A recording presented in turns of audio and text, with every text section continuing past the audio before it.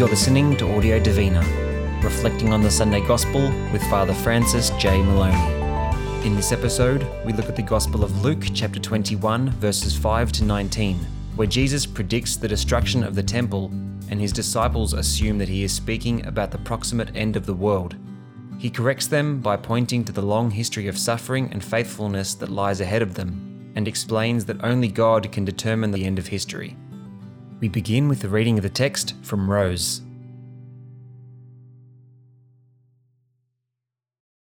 When some were talking about the temple, remarking how it was adorned with fine stonework and votive offerings, he said, "All these things you are staring at now, the time will come when not a single stone will be left on another.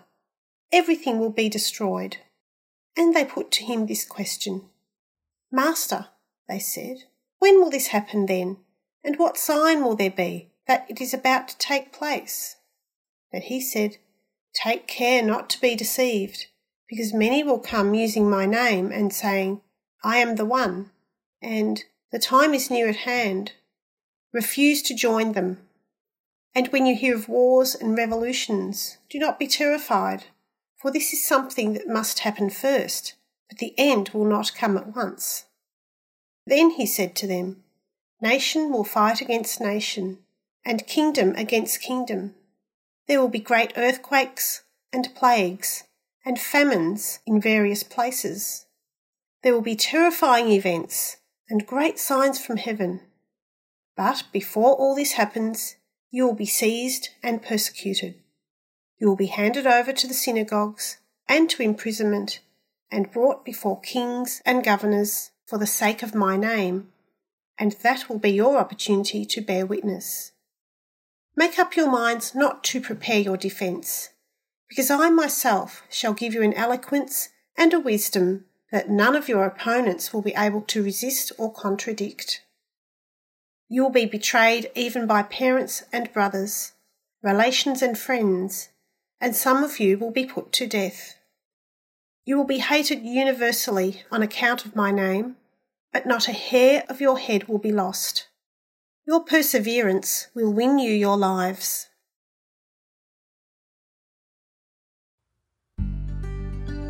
We will now hear a reflection on the text from Father Moloney.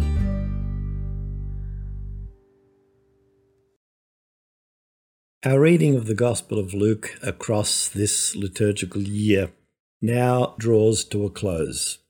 Although we will read from Luke for next week's celebration of Jesus as Christ the King, that is taken from the Passion story, which we also read during Easter.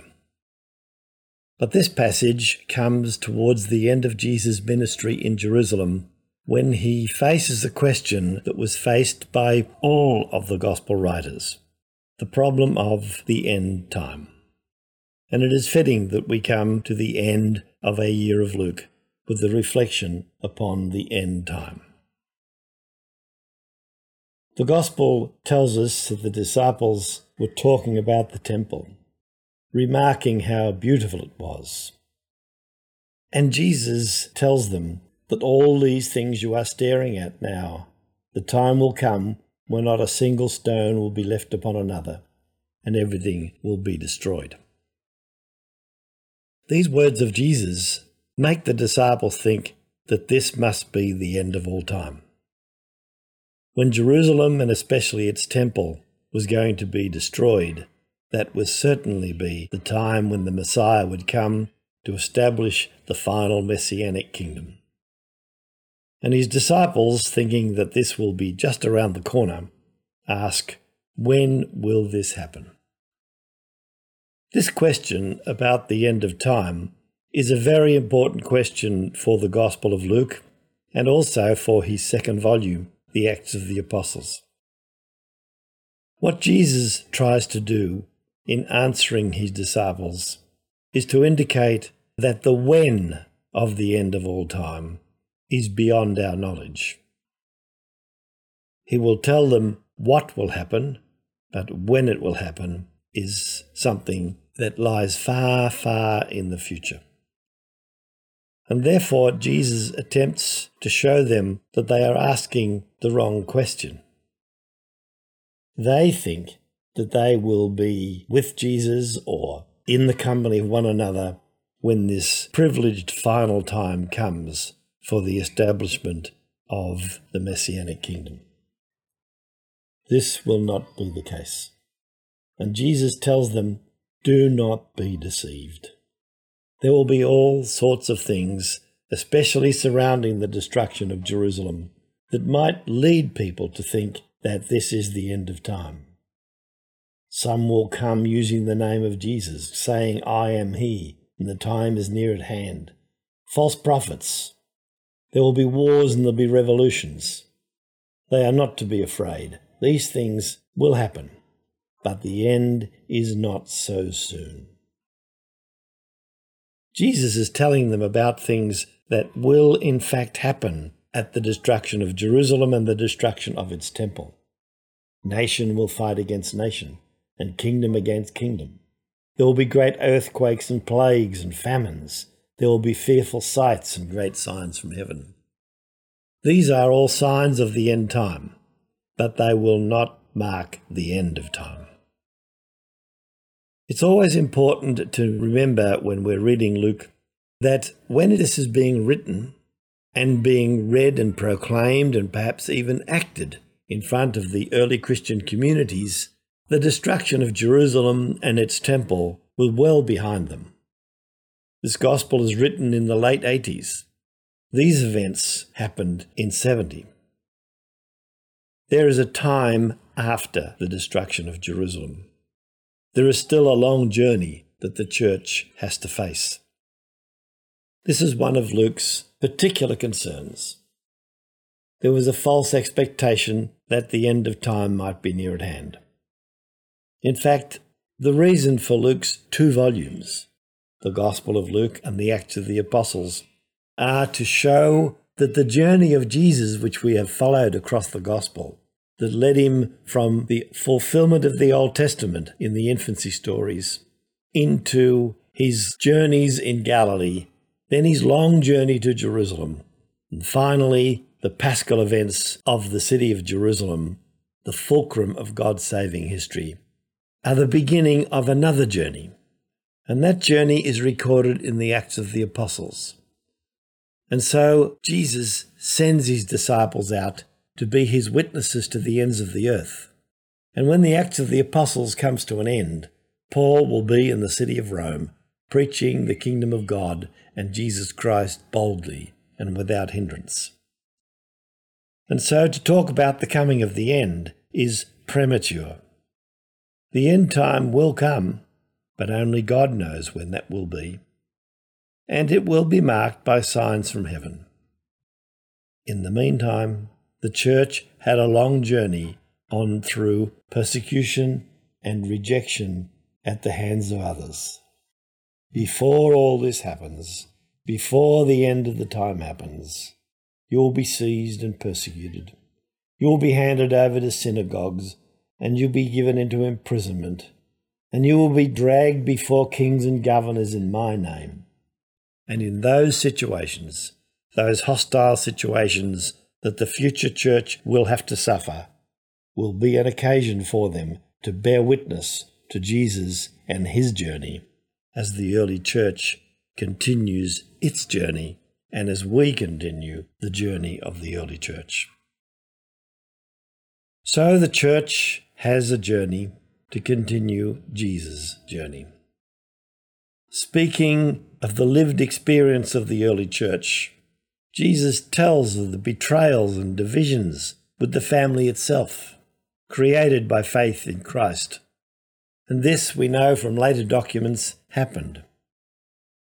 In persecution, the Roman authorities were told, don't seek them out, let them betray one another. And it sounds as if some members of the family committed to Jesus Christ are betrayed by their families, and this was the source of some of the early persecutions. Luke sees that and prepares the early church for it. You will be betrayed even by parents and brothers, relations and friends, and some of you will be put to death. But that is not the end of time. That is a part of the journey. In the Christian tradition, there's always been a great interest in when the end time will happen.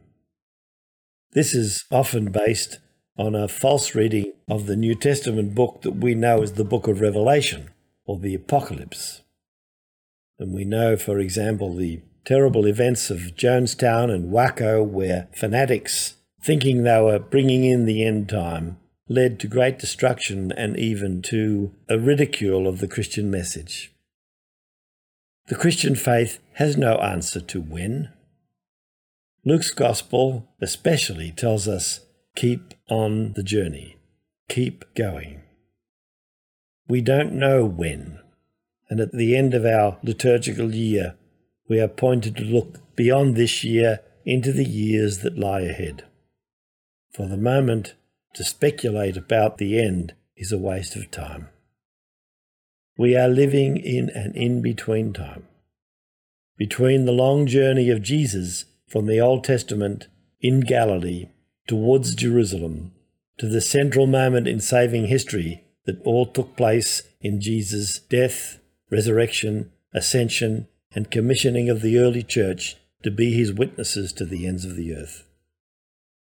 That period of witness which we live will certainly be marked by suffering and persecution. And as we know, there are more people persecuted for their Christian faith today than ever, even in the time of the great martyrdoms. But while there will be suffering, it will also be a time marked by the loving and guiding presence of a faithful God. Over this year, our reading of the Gospel of Luke has shown us that the God and Father of Jesus led his obedient Son through his journey to Jerusalem back to himself in the Ascension. But this same Gospel has also spoken to us about the amazing reality of a Son and a God who seeks out the lost one, searches for the one lost sheep, leaving the others in the wilderness. It has given us the image of a father with two sons, a parable that ends with the father out in the dark, seeking his second lost son. So will it always be with those of us who are prepared to take up the life and mission of the church, cost us what it may. There's only one requirement, and that is that we do our best to live and love as Jesus did, following him courageously and tirelessly into a future which only God knows.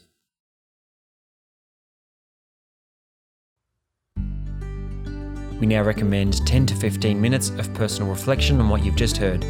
Please pause the track now and press play when you're ready to return.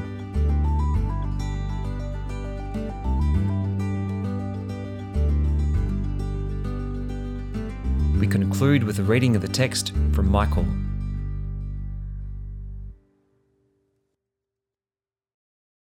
When some were talking about the temple, remarking how it was adorned with fine stonework and votive offerings, he said, "All these things you are staring at now, the time will come when not a single stone will be left on another.